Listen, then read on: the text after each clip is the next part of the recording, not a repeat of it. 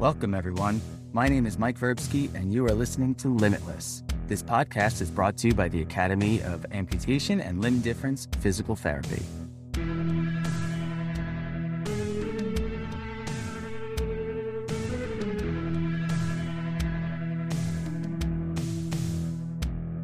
Good morning, everyone, and welcome to Limitless. Again, my name is Mike Verbsky. For those of you that listened to my first couple podcasts, welcome back. And if you're new, welcome aboard. Today, I'm thrilled to be able to introduce you to Dr. Paulinda Rai, board-certified physiatrist.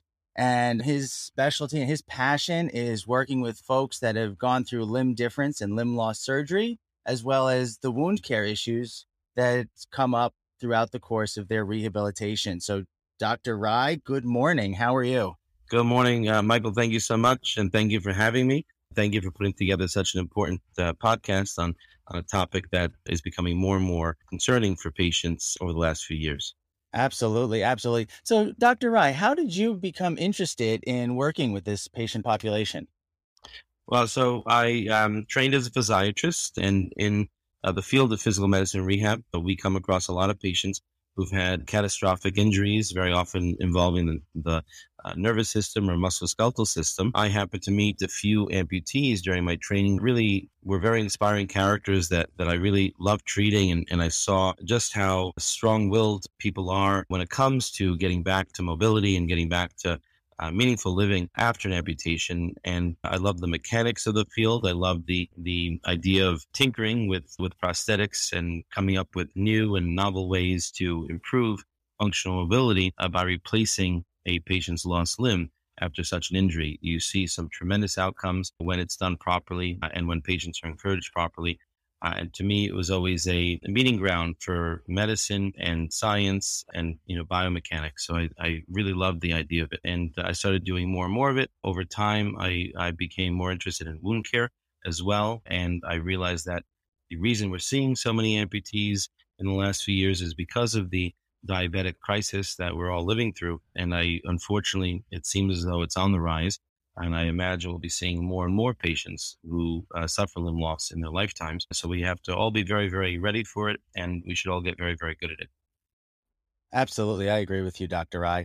Since you already touched on that a little bit, one of the major issues that we deal with in therapy and that we address through the rehabilitation process as a full team is the care of that intact foot and the intact lower extremity, because obviously that intact side is so important towards the goals and the progress and the patient's overall recovery. From a physician's point of view, what do you look for in terms of maintaining that patient's intact side?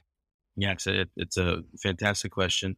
So something that's very important for patients to understand, not just the clinicians and providers who are working with them, but really patients and patients' families have to understand that the disease process that had affected the affected limb also exists in the contralateral limb. I should mention or start out by saying that most amputations in the U.S. happen as a result of the complications of diabetes mellitus type 2. So roughly, 80 or 90% of the amputations done annually are related to complications of diabetes.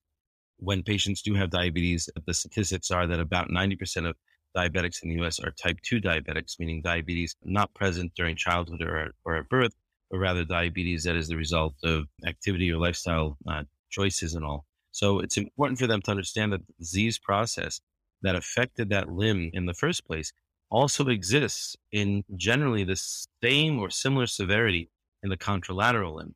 When a patient loses a leg, so much attention should be paid to preserving or preventing any insult or injury to that contralateral limb, because there are very few diabetics who actually undergo amputation in their lifetime.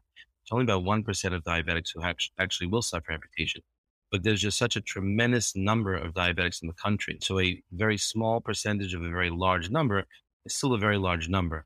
So when a patient has diabetes, it's usually an inciting factor, such as uneven pressure in the foot that causes a wound, or a small scrape or a trauma, or classically the the nail in the shoe story, where a patient walks on a nail or a We've both heard that story 100 times over. yeah, exactly. And they'll, the nail will break the skin, and they very often may not know about it because they have such bad neuropathy in that foot, so they don't feel the pain, and they walk around for days or weeks with an open wound that can easily get infected, and that very often precipitates the cascade that leads to the amputation.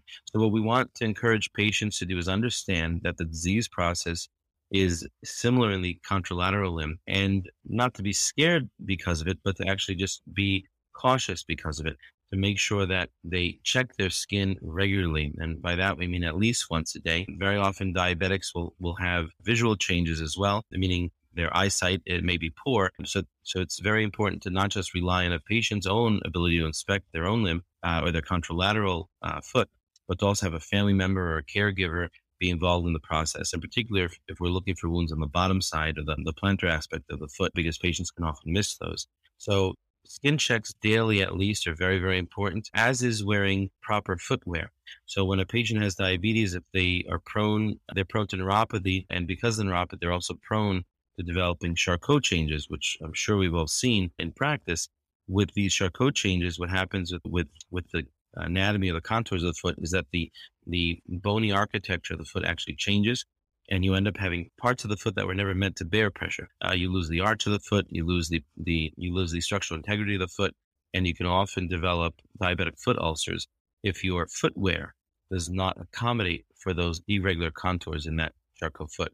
So if you have a diabetic patient, you want to encourage them to follow with their podiatrist or their prosthetist orthotist to get a pair of diabetic shoes, and a pair of diabetic shoes that are wide and high enough to accommodate their forefoot. And you also want to make sure that they have if they need, a custom molded insert to accommodate the uneven contours of the changes in the architecture of the foot.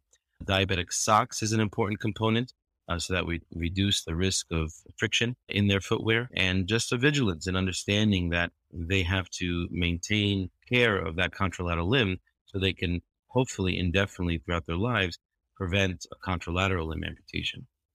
Absolutely. And you mentioned some things as far as the diabetic socks and the diabetic shoes and frequent skin checks. From, a therapy point of view, one of the things we're always promoting is, checking the bottoms of the feet, checking the skin. Like you said, having the families involved in their care, but also giving the patients the assistive devices and empowering them and putting the onus and some responsibility back on the patient to check their own feet. So we do those long handled mirrors, Yes. so they can really see the bottoms of their feet. And that also plays into care of the residual limb, because we tell them to check the bottom of their residual limb, and often they can't see that either. So that long handled mirror. Also changing socks frequently. This time of year may not be so bad because it's December, it's cold, but as the weather warms up and people are sweating more, they're more active, they're out and about, not just checking their feet, but potentially changing their socks frequently. Absolutely. Even sometimes those moisture wicking socks that they have out on the market can be beneficial because it helps keep the feet and the skin a little drier as well. Absolutely. Great points. Yeah. A little mirror goes a long way. Absolutely. Absolutely. You'd mentioned a little bit as far as, some of these wound care issues. What do you see in terms of wound care issues that we really need to focus on, both residual limb as well as on that intact side? Yes.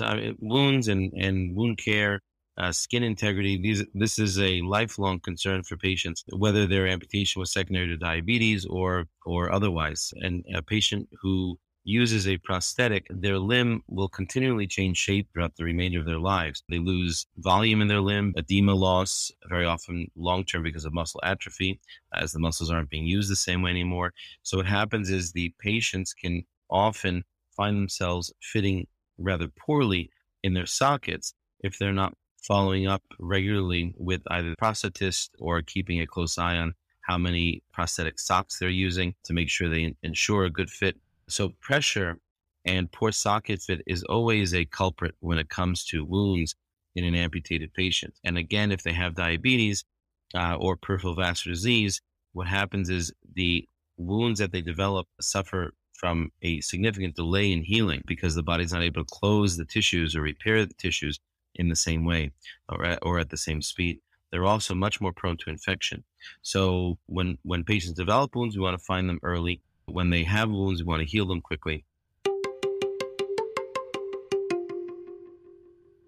One of the things that I usually recommend, in addition to close inspection of not just the contralateral limb, but also close inspection of the prosthetic amputated side, before and after use of the prosthesis. And when you begin to use a prosthesis, I would recommend a wearing schedule. And 100%. Yeah, we teach the same thing. yeah, and I would start. Usually, my recommendation is to start the prosthetic wearing schedule only once the residual limb has fully healed. So, meaning a wound really should be pristine before we start to put pressure on it. Because when we put them into the prosthetic socket, there's a lot of shearing that happens with every step, and that can certainly cause complications or delayed healing or even wound dehiscence if the wound has not matured sufficiently. So to give ballpark estimates, we usually estimate 3 to 5 weeks after a below knee amputation, 3 to 4 weeks after an above knee amputation, which are the two most common levels that we'll be seeing in practice. The wearing schedule can start in anywhere from 1 to 2 hours a day, but I would be very cautious with new or fresh wounds and wait till all the incision has healed and the staples or sutures have been taken out, and then you can begin to stress it. We certainly want them to wear a shrinker on that limb to further reduce edema and help expedite wound healing by helping the good healthy tissues to approximate or adhere better to themselves. Once we do start the wearing schedule, to check the skin at the residual limb after each session in therapy, with the team, and make sure the patients aren't in pain. If they do complain of pain, that's one of those telltale red flags that we should stop ambulation, check the limb, ensure a good socket fit. And if we have trouble, call the prosthetic teams to come in and take a look and see if we need to troubleshoot the fit of the socket at all. I'm on the inpatient side of the world as far as rehab goes. We tend to really keep those first couple of days, maybe the first week of the wearing schedule, to be in the therapy session alone. Right. That way the therapists, we can, monitor, and we always have, of course, that direct line of communication, Right. not only with the physiatry and the wound care team, but also with the prosthetist, so that we can troubleshoot things on the fly. Oftentimes when patients are hanging out in their rooms over the course of the day, no one's watching them to the same level of intensity, if you will. So some of those wounds could go a period of time. It might even be the next day before we would catch that. Right. And another important point along those lines is, that for the most part, therapists are incredibly vigilant over what's happening with their patients when they're treating them. Unfortunately, I mean, many of us have seen it firsthand. When a patient goes back to their room, very often, they can spend several hours at a time in a certain position, whether it's sitting in the wheelchair or in bed, and they won't complain because they're resting comfortably. But if the prosthetic is on them, it's important to understand that even a prosthetic that's being worn not during ambulation can also cause wound issues. In particular, if the patient is wearing the prosthetic in a knee flexed position, the posterior brim of that socket can dig into the back of the popliteal fossa and create wounds there. And again, these patients are sometimes so neuropathic, they may not feel that pain that's caused by the pressure. And then you end up with, with the big wound after just a few hours of being, poorly positioned. So when we're talking about wearing schedule, I include not just time spent in the therapy gym, but also time spent in the room or at home or in their wheelchair as they're first learning to use the prosthetic. And we may want to limit how much they use the prosthetic when they're not ambulating, even more so than we limit it when they are ambulating, because that's very often where we see most bad wounds develop. Yeah, and even if it's not a open wound at first, we see it often with patients where they get blisters, Yep. especially around that very sensitive skin around the surgical site. And even just simply a blister, while for you and me may not be a big deal, for them, it potentially means we can't wear the prosthetic and continue their training and continue working towards their goals and functional outcomes. And then it's lost time and lost days in therapy. It has a big impact on them, unfortunately. Unfortunately, you're right. Yes. How do you promote in that respect in the teaching of the patients to monitor the fit of their socket and the ply of socks that they're wearing?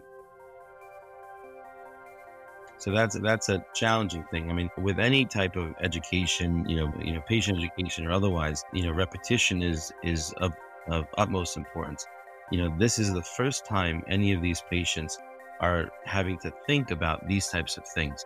So, one of the things that I do is I give them nice, thorough explanation with very commonplace, everyday metaphors, and I let them know that their prosthetic socket is like a cup or a bucket that they fit into, and their limb is fitting into that cup with a perfect fit. And if that fit is not perfect, they can bottom out, is what I call it, and they Hmm. can end up developing wounds on bony prominences or on parts of the limb that aren't soft and resistant to pressure.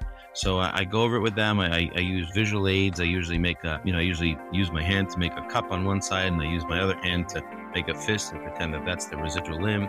I try to use as many visual cues as possible so they start to see it and make sense of it. And then I explain limb shrinkage, because that's a very real concern over the course of their lives, and particularly the first year or two after an amputation.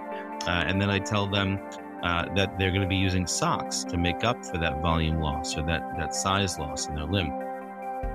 And we make sure that the prosthetist that they're working with provides them with numerous ply-on socks. And I try to tell them that your limb will not just change size from week 1 to week 4, or from month 1 to month 4, but it'll also change size from hour 1 of your day to hour 4 or hour 10 of your day. So you may put on your leg in the morning, it's nice and tight, and then you walk around on it, and then all of a sudden you start developing pain around 11 a.m. or noontime.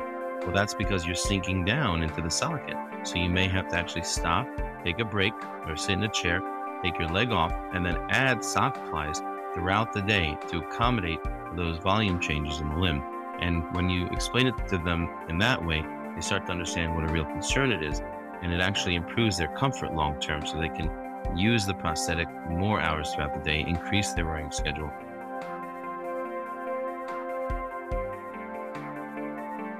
Repetition on that teaching is what's most important. So, it's great if the physician can do it. It's great if the therapist can do it. It's great if the PT can do it. It's great if the OT can do it. It's great if the nurse can do it. But it's wonderful if everybody can do it. And if everybody does it in that first week or two, especially every time they're meeting the patient for the first time, the patient really starts to understand that this is something that everybody on the team cares about, and hopefully it sticks a bit better with them. Well, I think you hit on two very big points right there. One of them is obviously the education, where we're working, we give patients a binder of education starting on day 1. And then systematically we add more and more Right. education to that binder. And it's just simply because it is so much information that they're being Right. thrown, and All at the once. Yep. information overload, they're not going to, even if it's not for vascular dementia, vascular issues, things like that, there's just so much coming at them Sure. that we add piece by piece by piece. And then when they leave us and they're discharged back to the community, Right. they have a significant binder with all this information. Mhm. And then As they through go back to those handouts and the verbal education, they really get a chance to take it all in. I think the other piece of that is the caregivers, and especially right now in an environment where visitation can be limited or caregivers can't come into the facilities for some of this training, Mhm. they have that binder of information also, so that they can pick it up where we leave off. Exactly. It's let's face it, the realm of prosthetic care, prosthetic management, and for these patients to take care of themselves. We've spoken a lot already about comorbidities Mhm. as well as the current surgery that they've undergone. There's just knowledge upon knowledge and information everywhere where these Well, patients, I mean, you yeah. and I do it every day. It's almost easy for us to keep up, and we Yeah. still have to research on a regular basis for everything. It can be overwhelming. I mean, this is something that for patients, I always tell them, your brain was not expecting this. Your body wasn't expecting this. This is a catastrophic change to your body and lifestyle. And, it's going to take some time to get used to all the different things that are involved with maintaining functional mobility and a full, lifestyle using a prosthetic. But once they do get the hang of it, they can do really incredible things. Absolutely.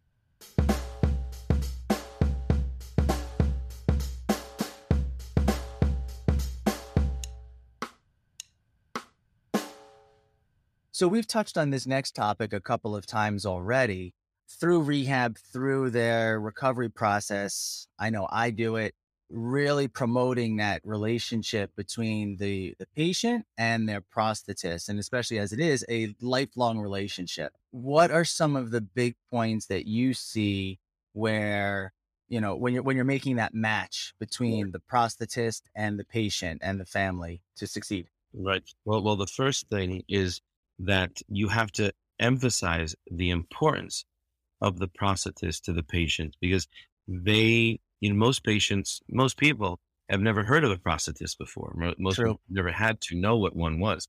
So when a patient undergoes an amputation, the first person that very often their vascular surgeon or their doctor will tell them to contact is a prosthetist. And then they'll say, what? And then you'll have to explain what a prosthetist is to them. And they may still not quite understand, and a prosthetist is not just somebody who delivers a leg to a patient, but they're an engineer, they're a clinician, they're somebody who actually fits a limb and custom molds it to a patient's anatomy. And then they troubleshoot biomechanically the types of things that a patient, would need to consider to ensure proper alignment of the limb, to make sure that there's a selection of the proper component. And that's a very involved process. It's a process that involves consideration of a patient's lifestyle. It involves consideration of a patient's comorbidities and their tolerance to skin breakdown, their tolerance to activity. It's certainly important to go into it knowing about the different functional levels that patients are going to be held to in terms of the K levels, and making sure that we have ideally quantifiable assessments like an AMPRO or an AMP-NO-PRO score, or at least a timed up and go score that we can provide the prosthetist with, so that they can get the patient the equipment they need or they deserve to meet their functional goals. And that being said, yes, once a patient understands what a prosthetist is, it's also important to understand that, as you said, it is a lifelong relationship. Ideally, you want to make sure that you find a prosthetist that meets your needs, that's understanding, that takes time with you, and that gets you the equipment that you deserve, and doesn't see you as a quick fix, but as a patient who they plan on supporting throughout that patient's life. There are some incredible prosthetists out there, in every territory. You just have to know where to look for them and how to find them. That being said, as with any specialty, there's some great clinicians and some not so great clinicians. Unfortunately, patients, when they're looking for a prosthetist, one of the things that they don't understand is that there actually is quite a bit of choice in the matter. There's quite a selection of prosthetists out there in most territories, and that patients should make informed decisions with regards to who they go to. You shouldn't have to search very far in most territories to find a good prosthetist, but you do want to try to find a prosthetist that has a great reputation. You can go on word of mouth from other patients by use of the social networks or the Amputee Coalition website. And there's various groups on Facebook and so on that can be used as resources in different territories to find prosthetists with good reputations.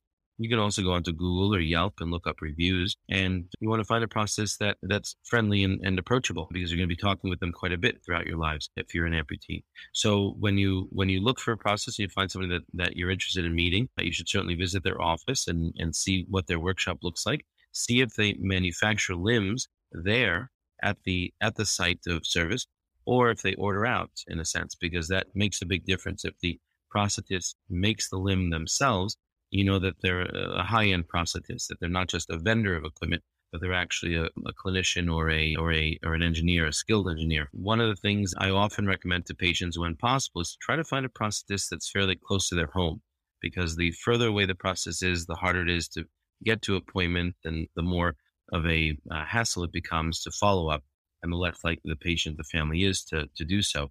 And you want to make it as easy as possible for these patients, throughout especially the first few years after the amputation, but really throughout the remainder of their lives. You don't want them to have to, run all over town looking for a prosthetist or trying to get into a prosthetist that's many, many miles away. The other thing I would also mention is that, it's a crude metaphor, but I always explain to patients your limb, your prosthetic limb is like a car. It's a mechanical device. And just like for a car, you'll have a mechanic. And every time there's an issue with the car, you'll take the car to the mechanic to either get the oil changed or get the brakes done or get the car serviced. Or if the transmission's making a funny sound, you take it to the mechanic. Same thing with the prosthetic limb. The prosthetist is going to be your mechanic. And if there's ever a problem with fit or comfort in the prosthetic, you're going to go back to the prosthetist. If there's ever a click or a noise or a squeak coming from the leg and it doesn't seem right, the first person you're going to go to is the prosthetist. And that's an important thing for patients to understand, so that they know that it's not just a one-time deal. You get the leg and then you're good. It's a lifelong relationship that you're trying to build, and you really want to find the right prosthetist. If you're with the prosthetist and you feel like you're not being well served, or you feel like you're being, overlooked or somehow, put off, again, there is a lot of competition in the field. And I love when a good prosthetist meets a good patient and they have a great outcome. It really breaks my heart when I see a great patient meet a poor prosthetist or somebody that doesn't really put their passion into their work, and then I see the patient's outcome suffer. So, the idea that it's a competitive field, and the idea that patients have the right and the ability to choose a prosthetist is a very important thing to emphasize with them. Absolutely. And as you hit on a couple of really big points there, one of which obviously being that lifelong relationship. I mean, you and I both keep coming back to that because it is true, and I think the other piece that you hit on was, knowing that prosthetist, their specialty is that prosthetic leg. And, if anything goes wrong or doesn't feel right or doesn't fit right with that prosthesis, that's where the patient needs to go back to the prosthetist. Mm-hmm. Not to self-diagnose the prosthetic, not to pull out the Allen key set from the garage and start trying to loosen and tighten stuff. Or the duct tape or the rubber bands.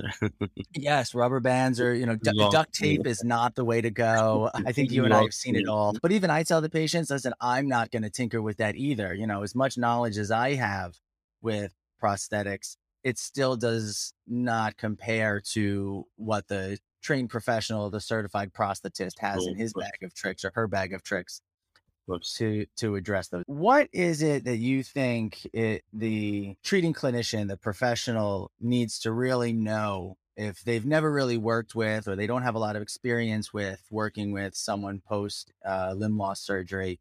What is it they need to know when they're approaching that patient? So, there's a lot of different ways to approach that. The more knowledge that a clinician has going into an interaction with the patient, the better the patient's going to do, the more supportive the patient's going to feel, the more confidence the patient is going to have with that provider, whether it's a therapist or a physician or a prosthetist. You really want to try to build the confidence that your patient has in your skill set by knowing your craft. So, so there's a lot that every provider who's working with amputees should know. But if there was any one place to start, I would say it's at goal setting. And what I particularly mean by that is that the clinician who first meets that patient has the honor and the responsibility and the incredible weight of having to create those patients' first expectations for what is going to be possible after this amputation, after this catastrophic injury. And one of the things that I tell all clinicians is that you really should try to create great expectations for these patients. A patient who is highly motivated after an amputation will very likely do quite well, especially if they were active prior to the amputation. There's no reason to think that they can't be a fully modified independent ambulators again. In most cases, a below-knee amputee will actually likely do much better after the below-knee amputation than they had done in the 2 years preceding the amputation, especially if those 2 years are spent, going to doctor's offices and wound care clinic visits every week for those 2 years trying to salvage a limb. In a sense, the amputation, when it heals and they actually get their prosthetic, is the first day of the rest of their lives. They get their lives back, and they can spend their time with family, friends, grandkids, instead of having to sit in a doctor's office every week waiting for a wound to be checked or to be cleaned. So it's important to create great expectations for these patients and let them know that your goal for them is modified independent mobility or ambulation with the use of a prosthetic. Even with their above knee amputees, with the right technology, with the right types of prosthetic equipment, fully independent mobility is also a likelihood. And it's important for them to understand that.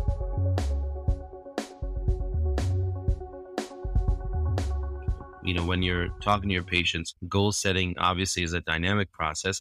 You want them to know that you're going to start out with some modest goals in the first week or two, and you want to build up with them, and that you want them to have as much input in their goal setting as you do, because you want them to kind of give you that indication as to what they expect of this. If you can exceed their expectations, wonderful, but at the very least, just get their input at the beginning to see what it is that they want to get back to. And then it gives you a very concrete target as to what you're trying to work towards. And it makes the process have a very real endpoint. And then when you reach that goal, obviously you create a new goal. You set a new goal for them. And hopefully within that first year, you get them back to doing all those things that they had missed out on for quite some time before the amputation. Absolutely. And, we start on day one when we're doing our initial therapy evaluations. That's one of the first questions that we're asking is, what is your goal for therapy? I mean, I can write goals all day long, and you can write goals all day long. But if that's not what the patient's goals are, then they're not buying into the process, I feel. Right. I think that they need to have an idea of what they're really trying to achieve with all of this. Yeah. And that, gives them, some real buy-in for what this process is. We've seen so often, when clinicians or providers start to talk to their patients, unfortunately, some patients feel as though they're being talked to as opposed to, talked with. And that's important. I think involving them in that goal setting, especially at the beginning, is very, very crucial. And to encourage them to make their goals dynamic, to let them know that it's not just one goal we're going to be setting together, but it's a whole series of goals that will continue until you reach, the lifestyle that you want to get back to. Sure. And like you were saying a few moments ago, sometimes those goals that we're setting at evaluation or in those initial days, those are the goals for the first couple of weeks, or the long-term goals might be for 2 months out. Right. But you're going to hit those goals at a certain point, and that's not an end game. That's not a final point. We need to, then take it to the next step. Some patients on day one, they're not ready to consider the fact that they've got 2 flights of stairs to get into their son's house or whatever the case may be. And once they start with the therapy, start seeing the strength changes, the balance changes, they start getting that relationship with the prosthetist, they get their first socket, they get their first prosthesis. Now, all of a sudden they go, I can actually, you know what? I could walk up a flight of stairs. Right. And then we're going to add that into the mix for their goals. Absolutely. Yeah. Something to bear in mind is that when a patient thinks about, a patient sees their limb or their residual limb after the amputation, and they just think immediately of all the things they've lost. They think about all the things that they're not going to be able to do anymore. And it really takes a good therapist or a good clinician to come into the room and say, let me talk to you about all the things that you are going to be able to do, and kind of get your mind onto, that side of the equation. And let's start working on some of those things. You may not be able to do them, obviously, the way you did them before, but we will find ways around that. And that's what we do in the field of rehabilitation is, we push forward and we think creatively to try to find ways to achieve these goals with patients. And whether it's using prosthetic equipment or adaptive equipment or a combination of the two, patients are very often amazed at themselves as to what they can do, even after those first few weeks once they receive their prosthetic. And so I think goal setting is probably what I would stress with any provider when they first meet patients. Whether they worked with 1,000 amputees or it's their very first one, always come back to the goal setting. I think that's such a huge piece of it. And like we were saying, involving the patient, involving the family and the entire healthcare team. Because at the end of the day, we are kind of all working towards the same thing, even if we're doing it from different vantages. Absolutely. Well, Dr. Rai, we have certainly covered some territory today, haven't we? Yes, it's wonderful. If I had to run down all the individual little topics we covered in the last half hour, I think people would be amazed to see what we've actually covered. Yeah, and it's just scratching the surface in this field. So absolutely, I hope to be welcomed back, and I'm always available to have these conversations. They're really great, and I think podcasts like this and the things that you're doing really will help push the field forward. Well, I can definitely say you would always be invited back. Although I might have you bring me a coffee as we kick it off. That's not really keep us going. That's easy. Consider it done. Done. Excellent. All right. Now I'm going to aim high. I'm going to start going for steaks and bacon wrapped I was scallops gonna or something say, like yeah, that. I'm happy you started with coffee. All right. We'll start with It's coffee. we'll build up. Well, as we're closing out, I want to take a moment now and actually thank Dr. Rai as opposed to just hitting him up for food. So thank you, Dr. Rai, for spending a few minutes of your Sunday morning with us on Limitless. Again, we are presented by the Academy of Amputation and Limb Difference Physical Therapy, and we look forward to seeing everyone and hearing everyone come back again.